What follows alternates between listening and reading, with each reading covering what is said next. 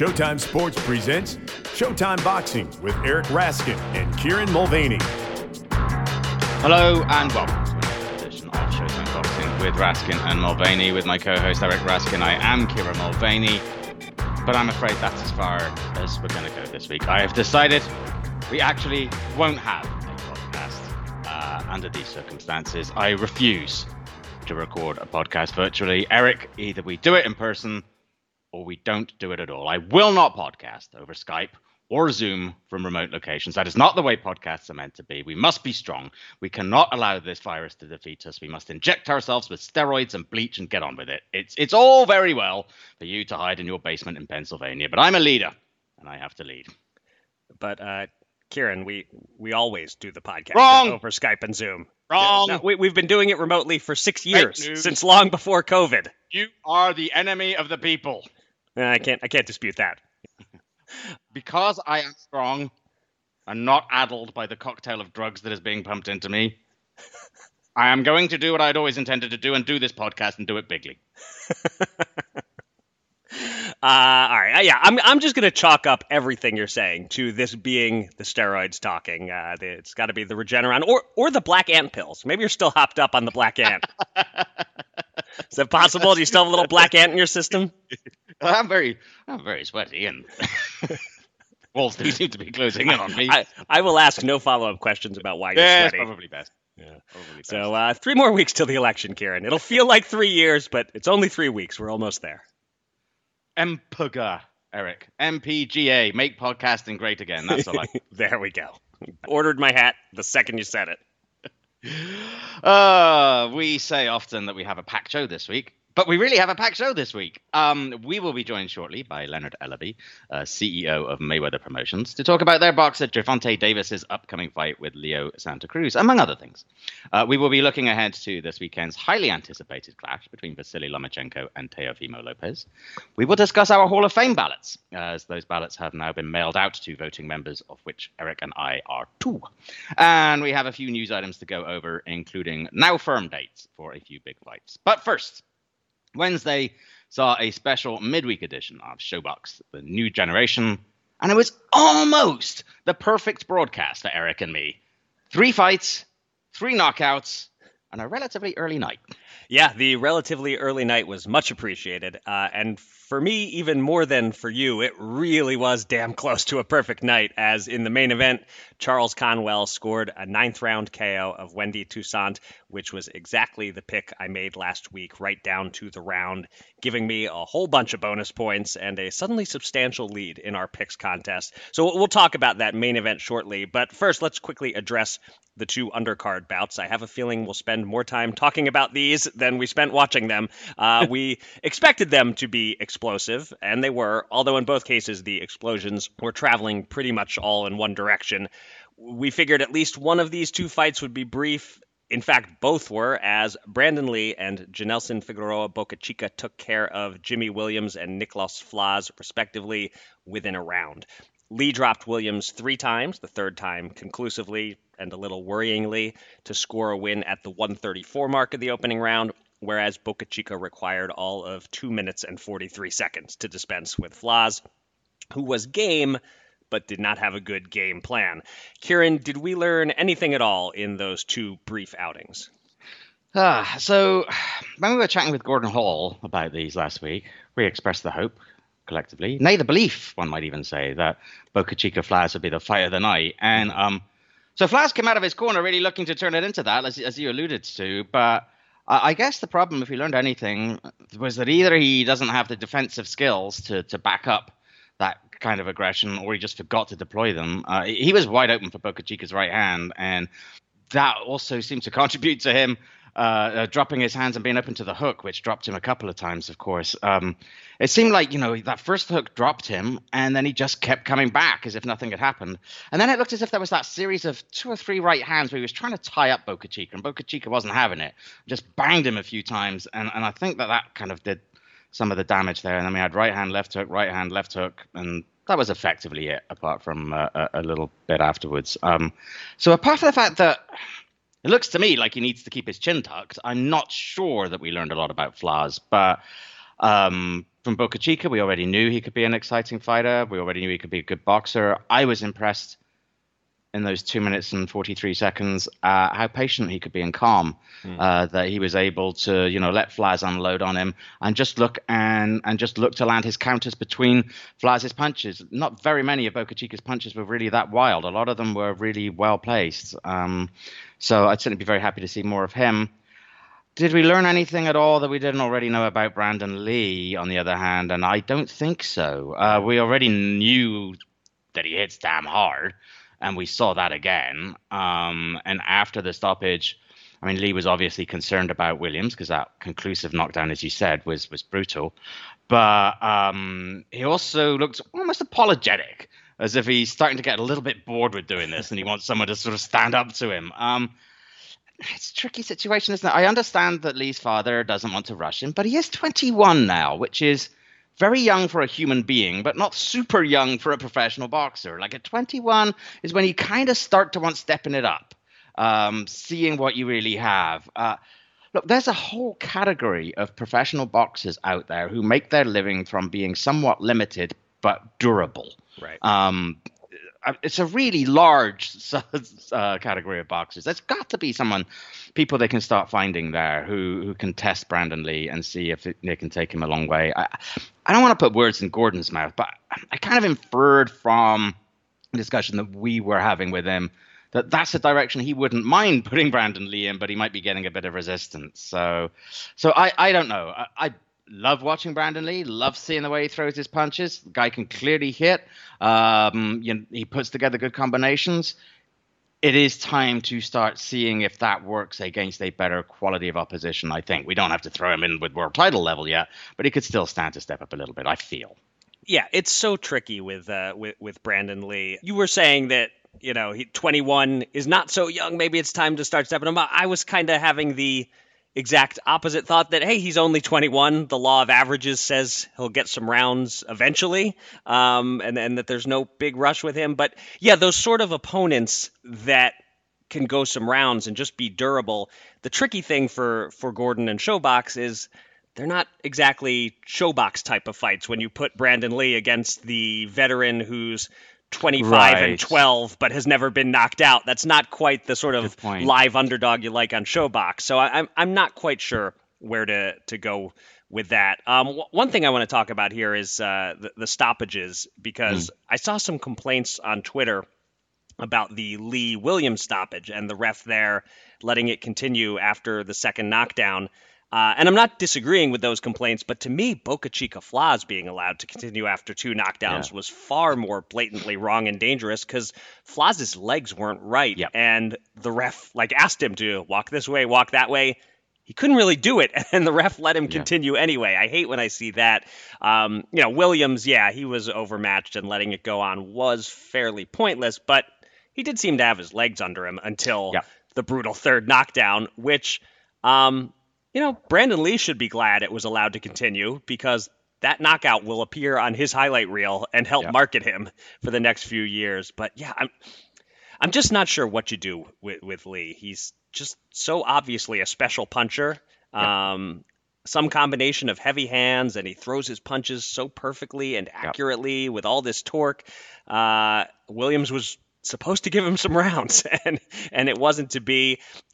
We see this sometimes. I remember with Panchito Bajado, they were trying to put him in with sturdier guys around his 7th, 8th, 9th fights, and he still just kept knocking them out in one or two rounds, one after another, until suddenly he faced an opponent who could stand up to him and, in fact, beat him. So a bit of a dilemma with Lee. I was looking through the names of sort of not the top welterweight contenders, but the fringier welterweight contenders, and I'm seeing you probably don't want to leap all the way up right now to a Josecito Lopez type just to get some rounds, because there's a little risk there of actually losing. So, I don't know. They're in a really tough spot with Lee, but I guess just keep him active and hope somebody gives him a few rounds. Yeah. At some point, he's got to learn what it's like to get punched, and he's right. But like you said, you don't want to put him in again. Lopez could beat him, and you don't want that to happen. But you need him to learn what it's like to get punched and have to respond to that. before he's up against those kind of guys. It is difficult. It's like we were talking about with Gordon. When you've got guys with that much power, you almost wish they didn't have that much power because they make your life really difficult in terms of matchmaking. Right. Hey, it's Kaylee Cuoco for Priceline. Ready to go to your happy place for a happy price? Well, why didn't you say so? Just download the Priceline app right now and save up to 60% on hotels. So whether it's Cousin Kevin's Kazoo Concert in Kansas City, go Kevin, or Becky's Bachelorette Bash in Bermuda, you never have to miss a trip ever again. So download the Priceline app today. Your savings are waiting. Go to your happy place for a happy price. Go to your happy price, Priceline. Yeah, and I don't have anything to add on Boca Chica beyond what you said. You're right about how he just could not miss with the right hand, and Flaz's defense had a lot to do with it. I will simply conclude by saying that I will never tire of saying Janelson Figueroa Boca Chica. Right? Yeah, very much. My tongue has a little party every time. And I agree with you, by the way, about I think it was Danny Schiavone, the referee for Lee Williams. It was clear that he was got to be like one more clear punch and that ends. And it wasn't his fault that Lee landed that punch. Right. He was ready to leap in. Oh, tough. That was one of those situations where, it's tough to be a referee. Because he would have been given a hard time, I think, if he'd stopped it after that second knockdown. Right. That was tough. Yeah. All right. In the main event, and you were right, we spent much more time talking about a lot more, yep. In the main event, Charles Conwell took care of business against Wendy Toussaint in a fight in which Toussaint simultaneously fared perhaps surprisingly well, yet also never looked remotely like winning. In our preview, we both expected a clash of styles, and I said I expected Toussaint to move and fire punches from the outside and be a little hard for Conwell to catch early on. And that Conwell would catch up with him with body shots. And the fight really didn't unfold anything like that at all. Toussaint stood in front of Conwell and fought him. He probably lost pretty much every round in the process. But after a strong start, it sort of felt to me a little bit as if the fight was kind of falling into a little bit of a rut. Conwell was trying to change things up a little bit from round to round, but he wasn't able to find that one thing to break through, that change of gear. And then suddenly he did. I was 3 minutes and 18 seconds away from the fight ending the way I had predicted. I was already starting to count my bonus points, expecting a unanimous win for Conwell, when suddenly Toussaint just recoiled belatedly from a punch, dropped to his knee, and stayed there for the count, the result of a broken nose from an uppercut. So, Eric, not entirely unlike Jermell Charlo a couple of weeks ago, Conwell gets the point of the knockout as evidence that everything worked out just the way he planned it. But in the same way that you were a smidgen underwhelmed by Jermell before he got that stoppage, what did you feel about Conwell's performance up until the ending? Yeah, it is a bit similar to Jermell. Conwell was doing what he needed to do, but was on his way to like a B- grade maybe until he ended it, and that turns it into a B+ or maybe an A-. I mean, he was doing everything well. He was jabbing very well. He was going to the body effectively. He won each of the first 4 rounds clearly. And then the next 4, he was still winning the rounds. I gave all of them to him, but some of them weren't quite as clear. Conwell's pace was slowing. It felt like maybe he was just kind of coasting to the finish line. Yeah. Because Toussaint was letting him, not challenging him, not using his legs at all, not forcing Conwell to do anything all that different. And that ring looked huge, by the way. Just one more reason Toussaint should have been on his toes and boxing, and I can't for the life of me tell you why he wasn't. So I'm not sure what to think of Conwell. He isn't the sort of prospect that leaps off the TV screen at you, but sometimes there are excellent fighters who don't leap off the screen, like a Tim Bradley or a Winky Wright. You know, when they were prospects on the way up, nobody said, that guy's a future pound-for-pounder, and yet they were. Conwell is obviously a good prospect. I can't tell if he has a super high ceiling or not, but I know it's good for him that he got the stoppage here. A semi-dull 100-90 times 3 decision would have been good for you in the points column, but would have left people more critical of the performance. Instead, it's kind of hard to be too critical. I think seems people are mostly being positive coming out of this. And he did have a tough act to follow, fighting after a KO1 and another KO1. But yeah, he busted Toussaint's nose with the uppercut, got the stoppage. and he is a hero in the Raskin household, earning me 5 points to your 1 point, which means I'm now leading 47-42. Quite a turnaround. The good news for you, still a lot of Showtime boxing left on the calendar this year. So does that mean you have me right where you want me? I do not. No. Oh, wow. No, that is a big lead to burst open with a few fight cards remaining. So no, I'm prepared to concede. For the first time in several years, I do not have you exactly where I want you. Wow, that feels like I've already won this year just by you saying that. Yeah, it's if I'm not able to get the gap closed soon, the strategy may have to change to a just swinging for the fences, looking for something crazy to make up the gap, because we'll see what happens after the next couple of cards. But yeah, when this is a substantially, I don't think either of us have ever had a lead that big in any point. So yeah, I know that you haven't. I can't remember if I maybe did at one point last year. Yeah. Anyway, right. Moving on Yes. rapidly. We have, in reference to your point, 2 more Showtime cards coming up this month. On October 24th at the Mohegan Sun, Showtime Boxing Special Edition returns with a 3-fight card headlined by welterweight action between Sergey Lipinets and Kutatilo Abdukakarov. And 1 week after that, a 4-fight Halloween night card on Showtime pay-per-view, headlined by Gervonta Tank Davis versus Leo Santa Cruz. And here to talk to us now is Tank Davis's promoter and our good friend, the CEO of Mayweather Promotions, Leonard Ellaby. Leonard, thanks for joining us, my friend, and welcome back to the Showtime Boxing Podcast. Oh, thank you for having me. Always a pleasure, my friend. And let's begin with that big event that we just talked about that's coming up, Davis Santa Cruz pay-per-view on October 31st. So recently, the date was moved a week so that the event can be at the Alamo Dome in San Antonio in front of a live crowd. I think that makes it the first fight since we were all shut down to be in front of fans here in the US. So can you give us a little bit of a sense of how the discussions happened to make that take place? And how many people are you expecting to be able to attend? So all along, the whole objective, because obviously Gervonta has slowly but surely proven to be a big time attraction. So, what we wanted to do was, that's why the delay in, making a decision on actually where the location of the fight was going to take place. We was following a couple different states, their protocols, and kind of seeing where they were with having the opportunity to possibly fight in front of fans. So Floyd really pushed us really hard on that because, again, it's no secret that Gervonta is one of the biggest attractions in this entire sport already, and he's only 25 years old, and he's been able to show that, from selling out venues in the UK, abroad, the West Coast, the East Coast, and down south in Atlanta, and obviously in his hometown of Baltimore. So we wanted to, again, have the opportunity to do that, and it came to fruition.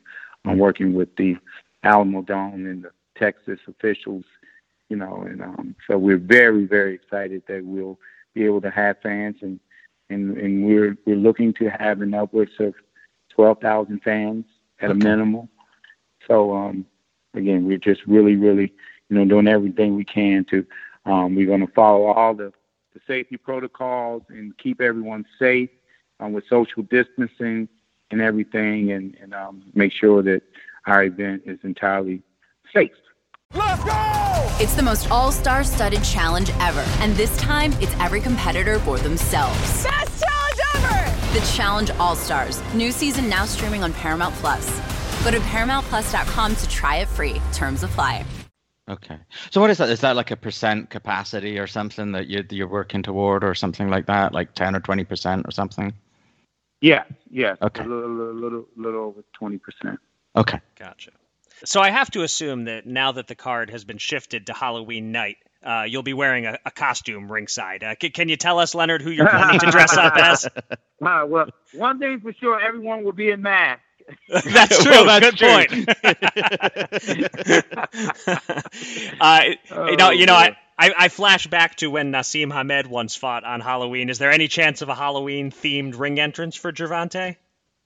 You never know. He's very creative, and again, he says that he has some really special plans. So Okay. I think he's going to make an announcement about that. I'm really looking forward to it. Okay, cool. Now, on a more serious note, the fight is taking place for both 130-pound and 135-pound belts, and there have been plenty of cynics who have said that this is so Gervonta can miss 130 and still have the fight go ahead.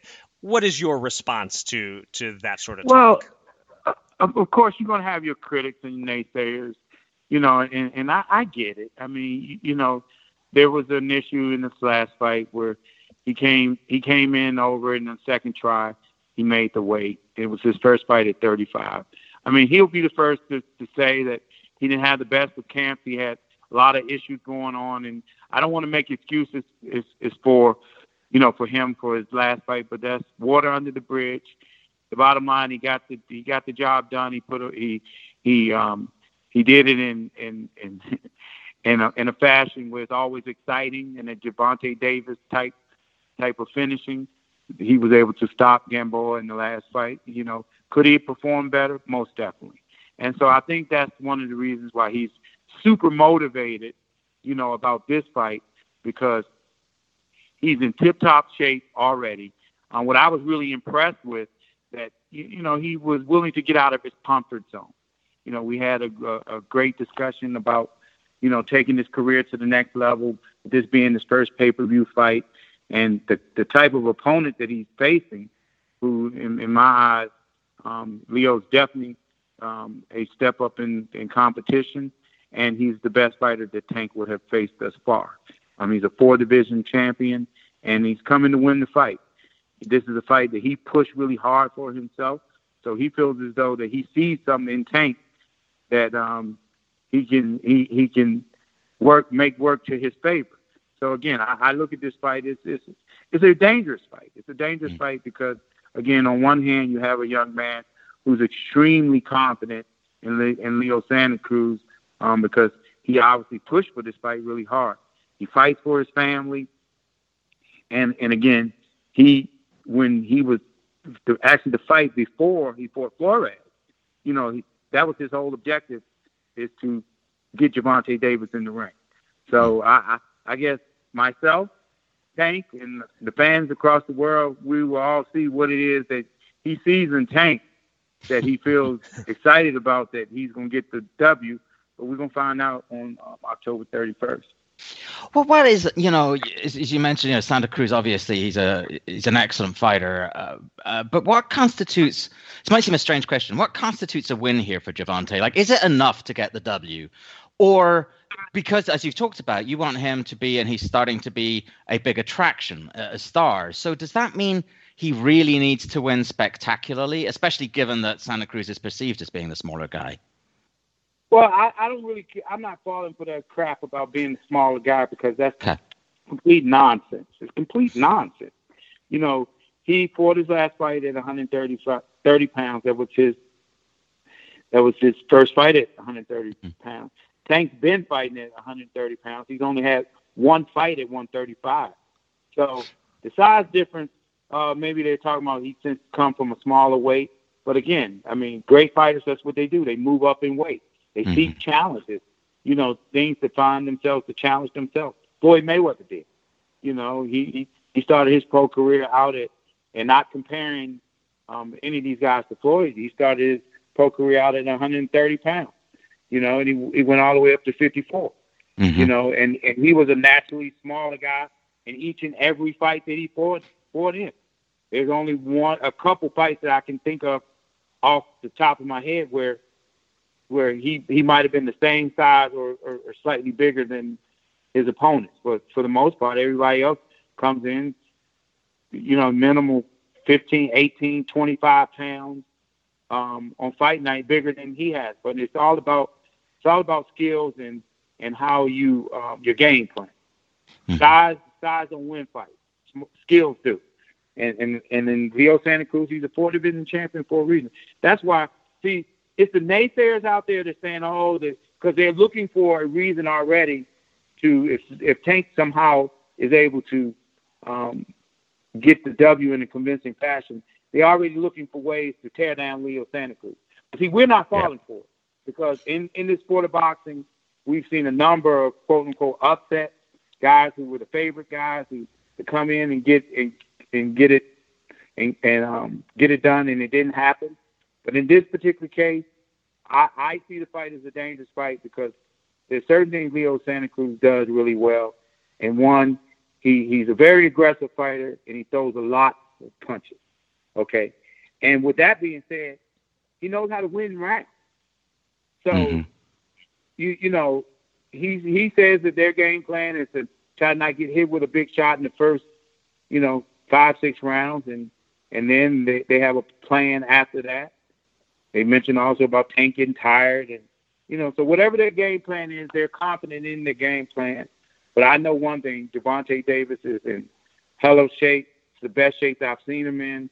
And again, the thing that impressed me personally the most was him getting out of his comfort zone, and me personally being able to put my eyes on him daily and watch him as he prepares for this fight. He's giving it his all. His weight is on point. He's already He's already in his 30s, weight-wise, which will probably shock a lot of people. But he's right on track, and he's not going to have no problems with making 130 pounds at all. Yeah, I think you posted some photos on Twitter, or you retweeted someone who posted some pictures of him, and he's looking pretty ripped, actually. Yeah, he's coming together. We got 3 weeks to go, and he's already in his 30s. So he's boxing, and he feels very strong. Again, one of these big time career decisions that he made. We had a conversation prior to him coming to camp, and I told him I wanted him to get a chef, nutritionist. Because I think all pro athletes at a high level, especially if they tend to, to like to walk around a little heavier than normal. I personally like to see guys try to walk around no more than 15 pounds, 10 pounds, 15 pounds, between 10 and 15 pounds over their max, their fighting weight. And he's done that. He took our advice, and he has a chef, he has a nutritionist.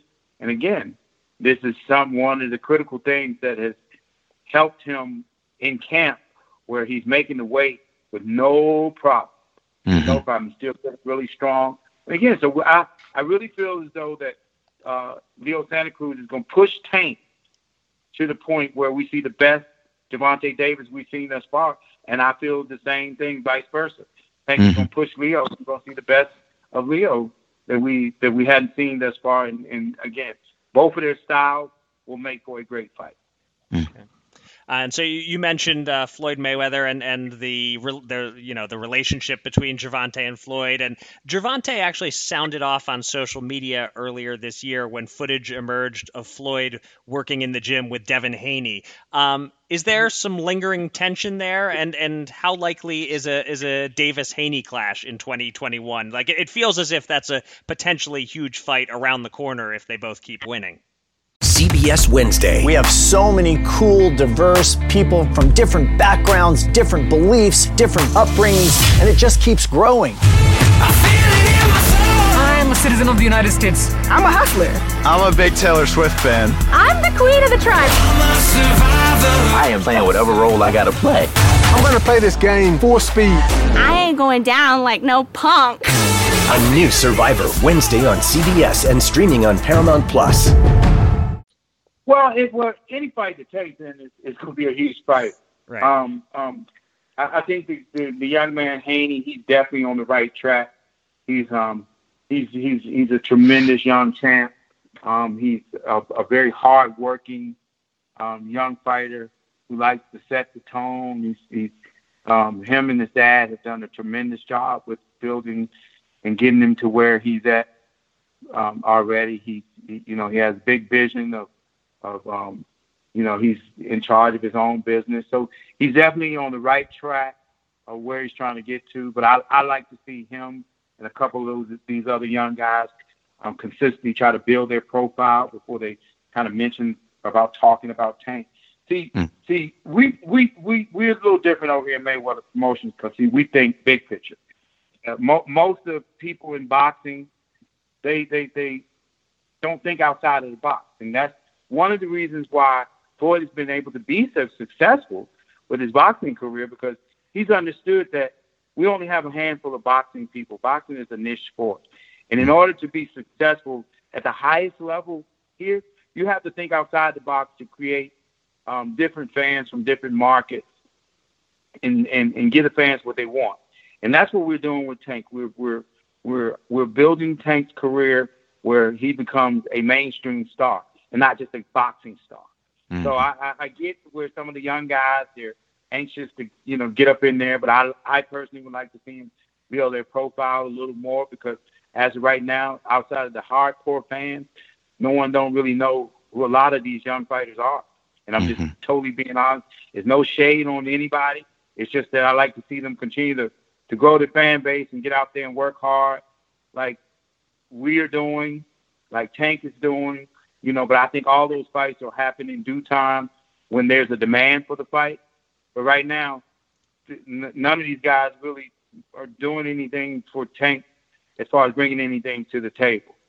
All the good fighters and tremendous young champions, but again, I just like to see them build their profile. You have one or two guys who are doing really well, with that. And again, those are the fights that we're looking to make immediately.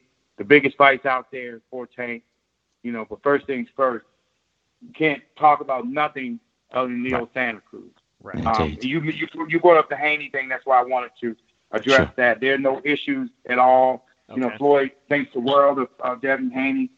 He's been around Floyd ever since he was a youngster, and it was no more than Floyd giving him some tips, to help and good advice.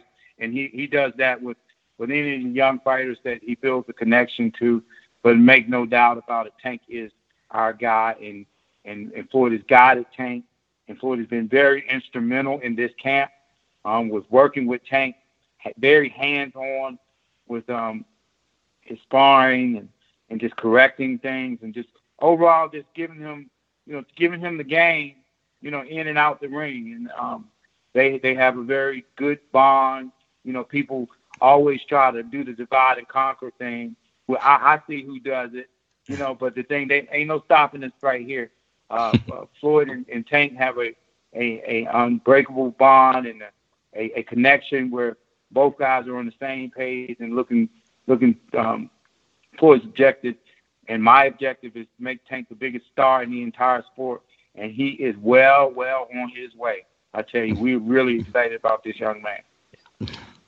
All right, but before that pay-per-view on October 24th, you've got a couple of your younger fighters who are, not at Tank's stage, but are coming along real nicely. You've got both Malik Hawkins and Xavier Martinez in action on October 24th. There's a lot of buzz around both guys. I love Xavier Martinez.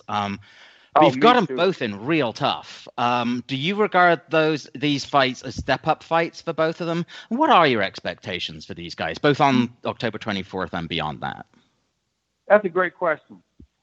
Yes, these are step-up fights, but that's what me and Floyd has wanted to do all along. We wanted to build our guys. We believe in putting our guys in tough, especially when they're younger, because this is what prepares them for bigger fights down the road. You got to be able to test yourself and know where you're at, as a young fighter. And both of these fights are tremendous tests for both guys.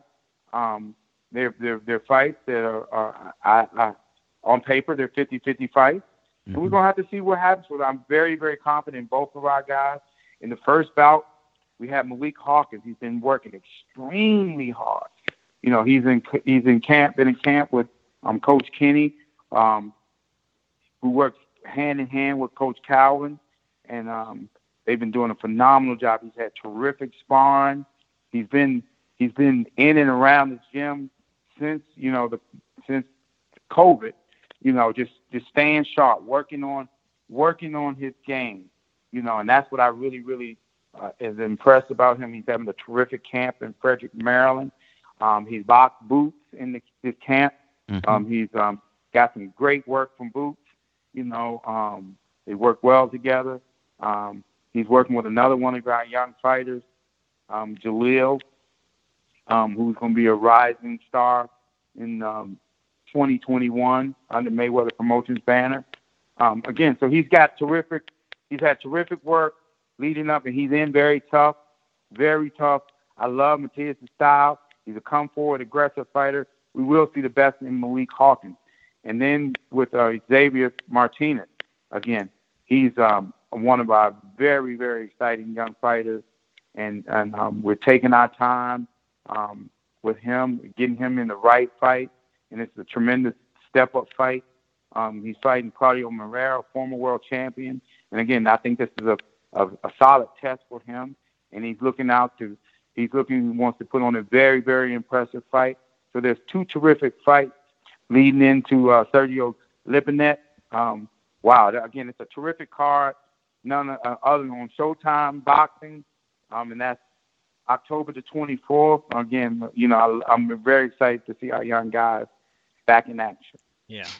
And speaking of some of the up-and-comers in the Mayweather Promotions stable, several weeks ago, Angelo Leo looked terrific, main eventing on Showtime against late replacement Tremaine Williams. How impressed were you with that performance, and when are you looking to reschedule his meeting with Stephen Fulton Jr.? Well, we're looking to do that in the next couple months. It's a terrific fight. Angelo on that night, unfortunately, Fulton tested positive for the coronavirus, and Angelo was able to step up and take care of business in fighting a replacement fighter. And again, he did a tremendous job in becoming the world champion on that night. And again, that matchup against Stephen Fulton, I'm really, really looking forward to that matchup because Fulton's talked a lot of trash. And, so again, Angelo is really looking forward to that fight to shut him up. And, it's one of those big little fights, as we call it, for the fans, and it's a terrific matchup. And I'm looking forward to Angelo going out there again, being victorious when we make that fight. But that will be both of their very next fight, and we're looking to do that fight in the next couple months. Okay, so maybe even before year's end. Well, me and Stephen and Stephen now we're talking about potential dates, and so it's going to be in the next couple months, and that's for sure. This year's Hall of Fame ballots have been mailed out, and Eric and I are going to talk later in the show about how we're voting. And obviously, Floyd is the most prominent new name. He's going to be inducted. You've been with him since the beginning. How does it feel now to be at the point where he's just months away from being a Hall of Famer? And have you guys talked about that at all? It's so crazy that you mentioned that. It's just like I just got the email about it, right? And it's so surreal. It don't even seem real. Right. You know, it's because it's like, I guess, obviously the time has been changed from 5 years to 3 years now. Right.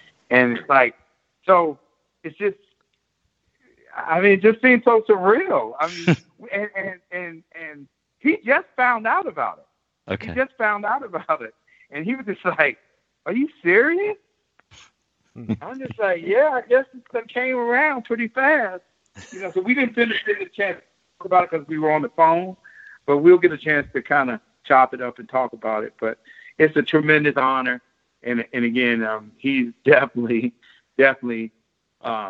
someone who without a doubt has had a phenomenal career and is one that will stand the test of time for many years to come.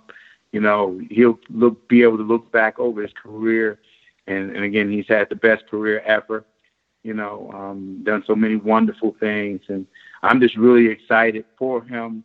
And those words just go simultaneously, you know, together. Floyd Mayweather Hall of Fame, but it's just like, wow, it's just so soon.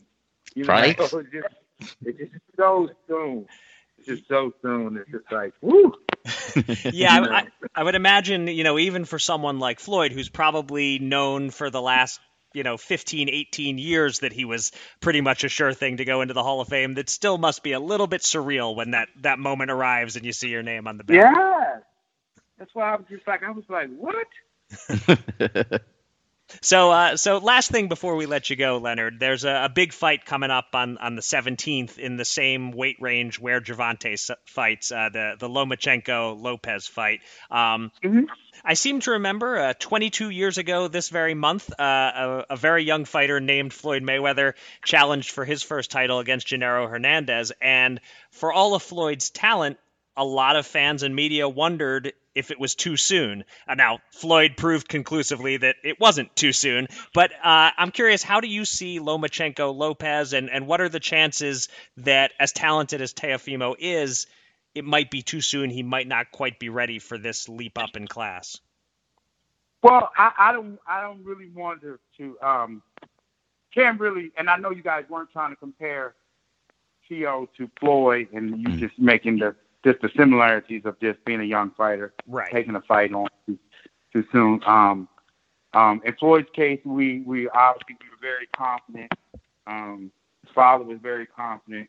Gennaro Hernandez was an idol for Floyd. He looked up to him, and again, it was a great challenge. But the levels are different. When you compare the two. Because I think Teo's he's a terrific fighter. He has a ton of skills, But if you call it like you see it, like I hear and I listen to everything. So prior to his fight with Comey, the media was tearing him apart because he looked terrible fighting Nikitani. Right. Right. They were saying he wasn't ready. Oh my God, he wasn't ready. And all of a sudden he comes in and it was a terrific fight, terrific knockout. He knocked Tommy out. But that's the old saying. I guess you're only as good as your last fight. But exactly. I watch and I see everything. That kid's not gonna beat Lomachenko. He's not gonna be. And that's just my opinion. I wish him the best. I'll definitely be tuned in. It's a terrific fight between two excellent fighters. I'm definitely gonna watch it. But he don't have enough experience to deal with. It's a lot to deal with Lomachenko. I know one person that can deal with him and handle that, and that's my kid. And if again, all these big fights, I think we're gonna get an opportunity to see all these guys in due time. If they're around. But it's all about the Gervonta Davis show. There you go. All right. And also too, one of the fights that we're gonna have on the card, that I can't talk about right now. I just remembered that I can't talk about it. So never mind. What this is one of the Gervonta undercard fights you're saying is something's in the works. Is that what you're saying? Yeah. Okay. Yeah, it is. It is. Yeah. Okay. I just noticed. I'm just reading the message. I can't talk about it. Yeah. All right. So I was getting excited for a moment there. We'll let that tease linger out there then. Yeah. There you go. Watch this space. Oh. Hey, Leonard, listen, man, thank you so much for joining us. It's such a pleasure to talk to you when you join us, and we really appreciate it. And all the best with Tank in a couple of weeks. Oh, thank you so much. Thank you, guys, and continued success with both of you. Thank you so much. Thanks, Leonard. Okay. Before we look ahead, there's one major fight from this past weekend we should look back on. Emmanuel Navarrete taking a strap in his second weight class, moving up from 122 to 126, and decisioning Showbox alum Ruben Villa by scores of 114, 112 twice, and 115, 111. Navarrete dropped Villa in rounds 1 and 4. It's a good job he did, because absent those knockdowns, and assuming all else in the fight was unchanged, it would have been a majority draw. Navarrete actually needed to win the 12th round to prevent it from being a majority draw, even with those knockdowns. He built a big lead early, but Villa found his way back into it on the judges' scorecards over the back half. Eric, do you agree with the scorecards? What did you think? No, they were too close. I had it 116, 110, and I thought, if anything, I was being generous to Villa. I thought 117, 109 would have been just fine. Now, it's immaterial. It was still a unanimous decision for the right guy, but a little scary that Navarrete was one poorly scored round away from settling for a majority draw. It was a strange fight. Navarrete started so well. At the end of the fourth round, I tweeted, Navarrete equals beast, all caps. The punches he was throwing, the uppercuts, he's so long. He can do damage from a distance almost no other fighters can. And Villa looked completely overmatched. But Villa deserves a lot of credit, not for getting back into the fight, because he was never really in it, regardless of what the scorecard said, but for being really tough and determined and making some adjustments and hanging in there. I don't think his stock goes down in defeat based on the way he fought over the latter 2/3 of the fight. But Navarrete, his stock was soaring after 4 rounds. I was carving out space for him on my pound-for-pound list, but he got caught more and more as the fight went on, and it made you wonder what would have happened if Villa were an above-average puncher. Now, maybe Navarrete fights him differently if that's the case. Clearly, he was more reckless and more willing to be hit because Villa has very little pop. Still, Navarrete is a gift to fans with how often he fights and how entertaining his style is, what a whirlwind he is. This was a very good win over a very good fighter, but by the time it was over, you kind of had to wonder, how much longer is his winning streak going to last? It feels like he might get picked off the next time he fights a top-caliber opponent. Okay, so that was really the only notable fight last weekend, and we have another light weekend coming up in terms of quantity, not in terms of quality. There is one excellent fight on tap this Saturday on ESPN, the long-awaited and much-anticipated lightweight clash between Vasily Lomachenko and Teofimo Lopez takes place in the bubble at the MGM Grand. Lomachenko enters the contest with a record of 14-1 with 10 KOs, with the lone loss coming in his first title shot in just his second pro fight against veteran Orlando Salido, who came in overweight and spent half the fight punching Lomachenko in the gonads. With a record of 15-0, Lopez has the same number of pro fights as Lomachenko, but it's a very different kind of 15 fights. That said, he has fought some tough opposition and has mostly looked spectacular doing so. He knocked out Mason Menard inside a round. He brutalized Diego Magdaleno before stopping him in 7. And as Leonard mentioned earlier, he looked excellent in stopping Richard Comey last time out. By the way, the Comey rule on Showtime, not about Richard Comey, but totally worth watching just the same. Anyway, Kieran, you have never wavered in your belief that Lomachenko's boxing abilities are not of this earth, but you've also long been high on Teofimo Lopez. When this fight was confirmed, you made it pretty clear how excited you were by it. With it now less than a week away, are you still excited, and how do you see it panning out? Yeah, I am. I'm super excited by it. I think I've mentioned before that we were working for HBO, and I was ringside when Lopez had, I think, his 4th professional fight, not on TV. And his father, who is kind of bat crazy in that very special way that a lot of boxing dads are, just came up to me unsolicited and just started telling me that his son was going to be the biggest thing in boxing. He might have even used the phrase as big as Ali or bigger than Ali. It was something like that. I mean, It was enough that it just really leapt out at you like, who the hell is this guy? And needless to say, I just assumed he was a lunatic. But I was sufficiently intrigued to make sure that I was ringside for his son's bout, and I was sufficiently impressed that I continued to pay attention. Well, he's certainly a long way from being the biggest thing in boxing today, let alone forever. But one of the things that, to me, make this fight so exciting is the potential pathways that do open up for Teofimo Lopez if he does win, and especially if he wins by knockout. If he does that, then he does overnight become, within the confines of boxing fandom, not necessarily beyond that, a superstar. He catapults himself into like big time consideration toward the pound for pound top 10. Frankly, instantly positions himself as one of the sport's biggest names, with plenty of potential for future growth. And there are actually real stakes from Lomachenko here too. For reasons that elude me, there is a segment of the boxing fan base that I feel has never entirely given him his due, hasn't fully appreciated the kind of things that he does in the ring. And at the same time, it's been a while since he really faced a challenger who, going in, was widely perceived to have a genuine opportunity of knocking him off. The Guillermo Rigondeaux boxing hipster fanboys thought it was going to be their guy, but they went awfully quiet after Lomachenko smushed him.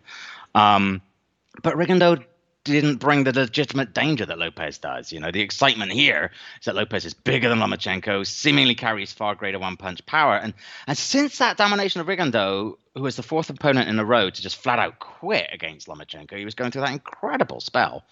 You know, you could argue that Loma has gone off the boil a little. He was knocked down by Jorge Linares before scoring a stoppage win. He was taken the distance by Jose Pedraza and Luke Campbell. And only against Ant Crawler in his last few fights did he look like the Lomachenko of old. And beyond the shoulder injury he carried into the Linares fight, there's a reason for that, I think, and that's that those 4 fights have been at lightweight. And he's just not a real lightweight. He's a featherweight, super featherweight. Yeah. And Lopez, in contrast, is big for a lightweight. And that's, I think, the big leveler, and that's what makes it exciting.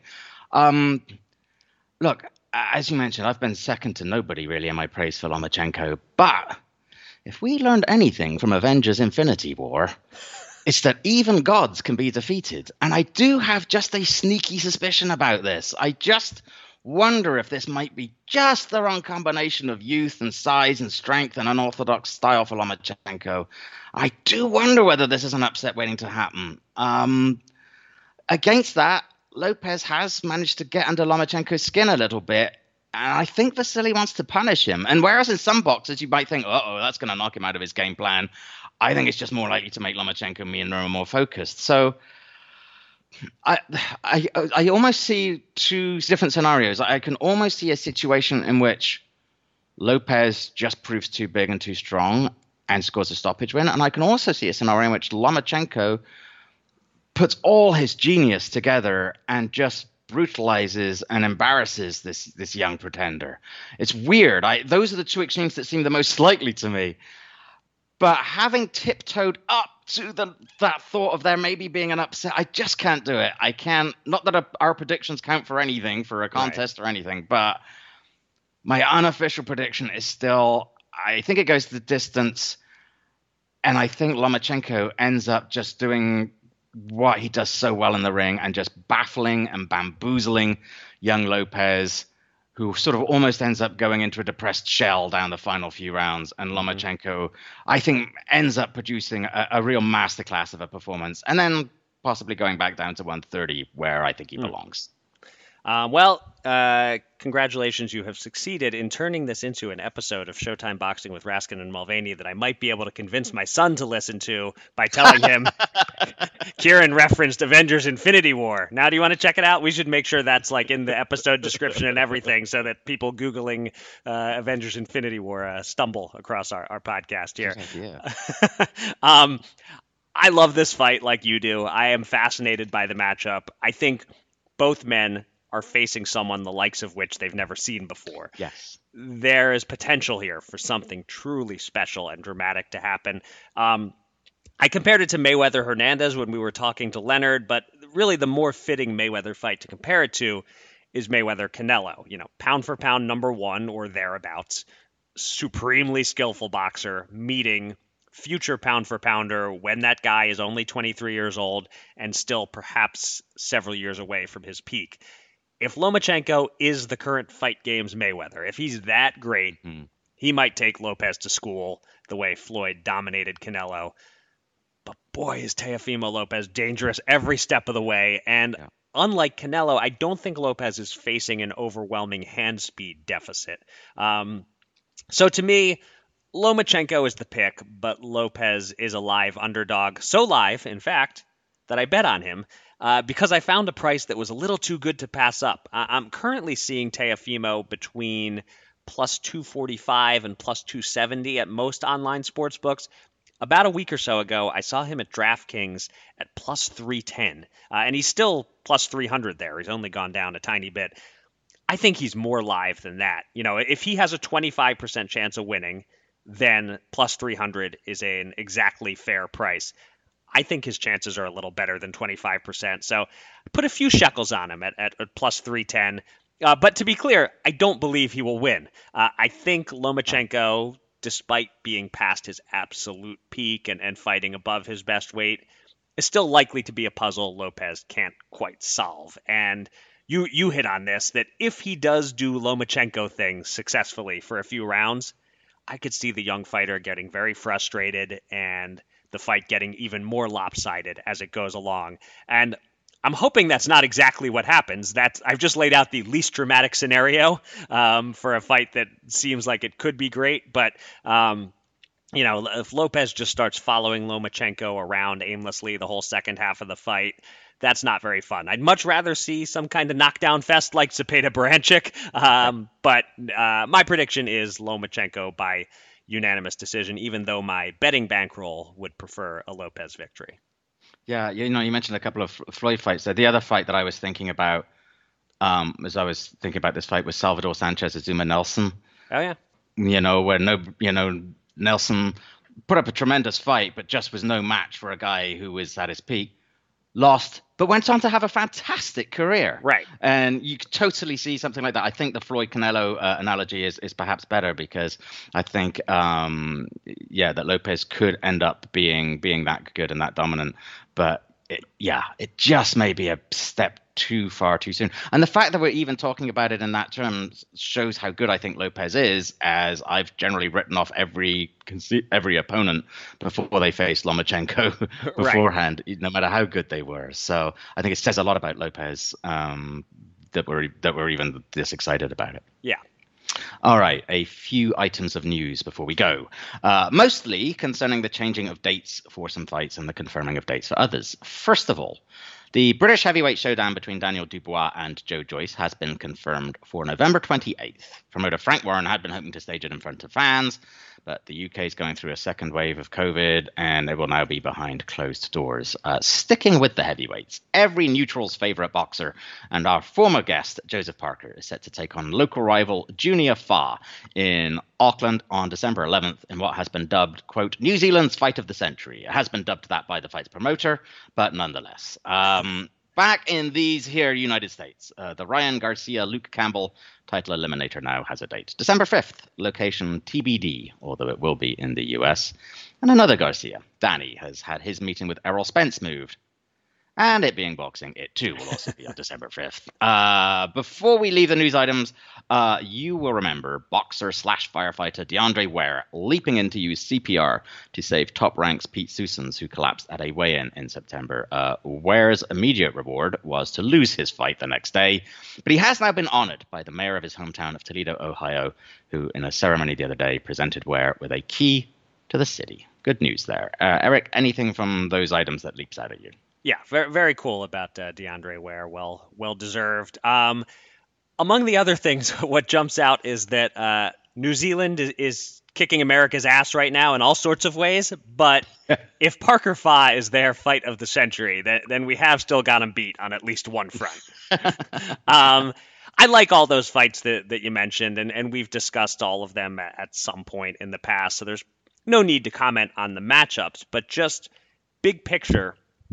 We talked about this in the spring, boy, the fall or winter boxing calendar might be crazy, and we're seeing it now. Yeah. The summer was mostly for minor fights as promoters figured out how to do bubbles and fighters eased back into action. Now the big fights, some in front of socially distanced crowds, some not. Those big fights are coming in quick succession, and from Lomachenko-Lopez this weekend through almost the end of the year, at least through December 12th, there are big fights pretty much every weekend, sometimes multiple big fight cards on the same Saturday, as we're seeing with December 5th.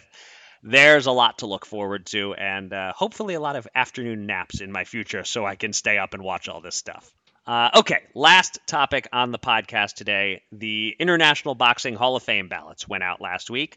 By the way, quick reminder, as we discussed last week, the Hall of Fame has struggled during COVID, so you can go to ibhof.com to find out how you can support the Hall. Anyway, ballots went out to voters. Kieran, as you mentioned at the top of the show, you and I are voters. So we're going to discuss this year's ballot and how we're planning to vote. And a quick reminder that last year, the Hall changed two key rules for the modern fighter category. They shortened the period since your last fight from 5 years to 3 years to be eligible. And now the top 3 vote getters get in, but if anyone else gets voted for on more than 80% of ballots, they're in also. So we could see 4 or even 5 inductees in the modern category. There are 5 new names on the ballot who all last fought 3 years ago in 2017. I think most years they add 4 new names to the ballot, but Sergio Martinez, who was on the ballot last year, actually dropped off because he's active again. Now, maybe they were going to put 5 newbies on the ballot this year anyway. I'm not sure. But here are the 5 in alphabetical order: Miguel Cotto, Vladimir Klitschko, Floyd Mayweather, James Toney, and Andre Ward. We can vote for up to 5 fighters. And in past years, when I knew exactly 3 were getting in, I almost always voted for exactly 3, since other votes would just water down my votes for the 3 that I find most deserving. Now with the 80% rule, I may as well vote for my top 5. And I think it's kind of easy. This is not my final decision yet. I haven't filled out my ballot. I haven't done all my research. But those 5 new guys on the ballot, they're all Hall of Famers. I don't even have to think about it. And I'm pretty sure they're the 5 most deserving guys on the ballot. I think Mayweather, Klitschko, and Ward are basically slam dunks. I can see a glimmer of a case against Cotto. There are some holes to be poked in parts of his resume, although to me it's obvious he had a Hall of Fame career. And Toney, you can hold his failed steroid tests against him, but as a sports fan who thinks Barry Bonds and Roger Clemens definitely belong in the Baseball Hall of Fame, I am not going to be the one to hold that against Toney. But, who else is there on the ballot in terms of holdovers who I voted for or strongly considered voting for in the past? We have some good ones. Tim Bradley in his second year, Diego Corrales, Carl Froch, Ricky Hatton, Gennaro Hernandez, Rafael Marquez. Marquez, I 100% feel is a Hall of Famer, and I'm going to start getting pissed in a couple of years if he isn't in, and I worry he won't be for a while. And on top of those guys, there are lots of other guys you can definitely make a case for, but I just don't see any compelling reason not to vote for the 5 new guys. I'm not making it official yet, but that's what I expect to do. Are you thinking the same thing, Kieran? Almost, although you referenced one of the issues I have with one of the fighters. Look, I'm going to be very surprised indeed if Mayweather, Ward, and Klitschko don't get in on the first ballot. They should all sail in. Cotto and Toney will join them in the Hall of Fame. Will they join them this year? I don't know. I've seen a few hipster ballots out there. Yep. And if there are too many folks who are voting for other, for certain other candidates, ostensibly just to keep their name in consideration or for other reasons, possibly Cotto in particular might not clear that 80% hurdle this time, but they should do. With that one caveat, I have sent my ballot in. I voted for Mayweather, Ward, and Klitschko, and I voted for Cotto, not just because of my long public man crush, but because he does deserve to be in there. There's barely anyone worth fighting from his era whom he didn't fight. Toney should also join them based solely on achievements, but I didn't vote for him this time. I can't just ignore not just one failed drug test, but 2. I also didn't vote for Shane Mosley last year. Not because I don't think Shane Mosley's a Hall of Famer, but because of his confessed PED use. And you could say, well, look, there are questions about some of the people that you have voted for. And that's true. There are people who will insist until they're blue in the face that Evander Holyfield was a walking pincushion, and he got in. All of which I say, fair enough. But we know that Toney tested dirty. We had our suspicions about lots of others, but we know. So I'm going to withhold my vote this time, but not every time. In fact, and if you want to criticize me for that too and say, look, the guy's either a Hall of Famer or he isn't, and what kind of a point are you making by withholding your vote the first time and then not, say, the second or third time? Yeah, fair enough. Okay, we have different perspectives on that. But I just don't, it's just my one thing. We know that he was dirty for at least 2 fights, and so I'm going to, for all his phenomenal achievements, I'm going to skip him this time around. So those are the 4 of the 5 are the ones that I'm voting for. But, I try to be objective. But that said, if Miguel doesn't get in first time, I'm burning everything to the ground. He is not a sure shot to get in, so I am worried about we have a pyromaniac on our hands here. So wait, are you planning to vote for a 5th person, or you think you're just voting for 4 this year? Probably just for, there are some guys on the ballot whom I have voted for in the past when the ballot was less stacked. I voted for Rafa Marquez. Right. Absolutely. I think I've voted for Ivan Calderon before, I think. I think Tim Bradley has a really good case in a time where the ballot is less stacked. So I've definitely voted for 4. I haven't yet sealed the envelope. Right. If I were to vote for a 5th, it would probably be, it could also be Carl Froch, but I think it would probably be Rafa Marquez or Tim Bradley this time around. We'll see. I think Carl Froch definitely hurt his case with his appearance on our podcast and his conspiracy theories. Yes. And there's kind of your decision of whether to vote for a different 5th other than Tony is kind of immaterial, because with those 5 guys on the ballot, I can't see any way anyone else hits 80%. But you mentioned the one other guy on the ballot that I want to talk about. You talked about the hipsters, and you just mentioned the name Ivan Calderon as someone you might have voted for once in the past. This vocal minority groundswell of support for Calderon is starting to annoy me. If you think he's a Hall of Famer, that's fine. I disagree. I think he falls a little short. He had this long reign at strawweight where he held the lesser regarded WBO belt and never unified and never fought a fellow top 5 strawweight. It's really a thin resume. Then he moved up to 108 and did score a couple of more meaningful wins against Hugo Cazares.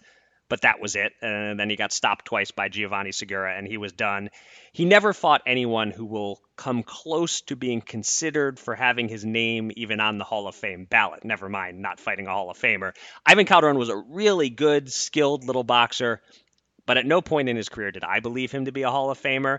And I know it's hard at 105 and 108 to build resumes against familiar names. But, I look at Rosendo Alvarez, hasn't been on the ballot yet. And to me, he's every bit as deserving as Calderon.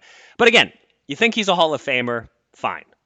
If you're voting for him this year over one of these 5 new guys, that is the ultimate BS hipster move.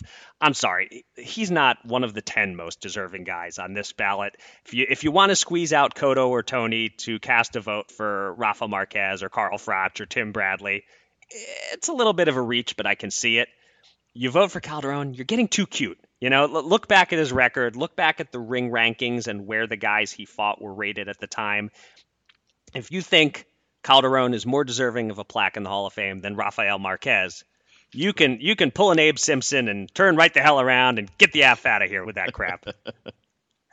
But I will add one other thing, is that if there's an induction weekend next June, it is going to be insane. Oh my gosh. We know B-Hop, Juan Manuel Marquez, and Mosley, and then you add on probably Mayweather, Klitschko, Ward, and maybe more, plus all the other categories. That's going to be bonkers.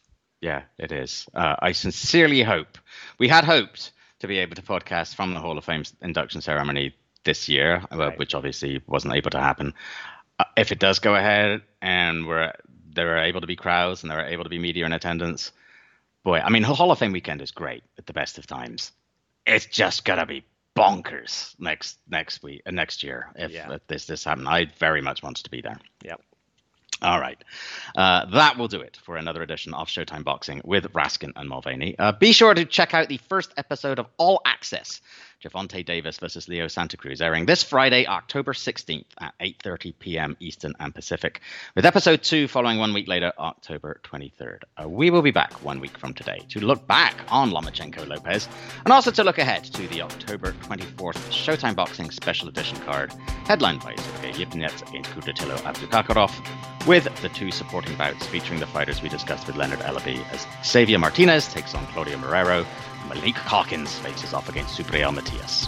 Until then, thanks for listening. Be safe, be kind, and be well.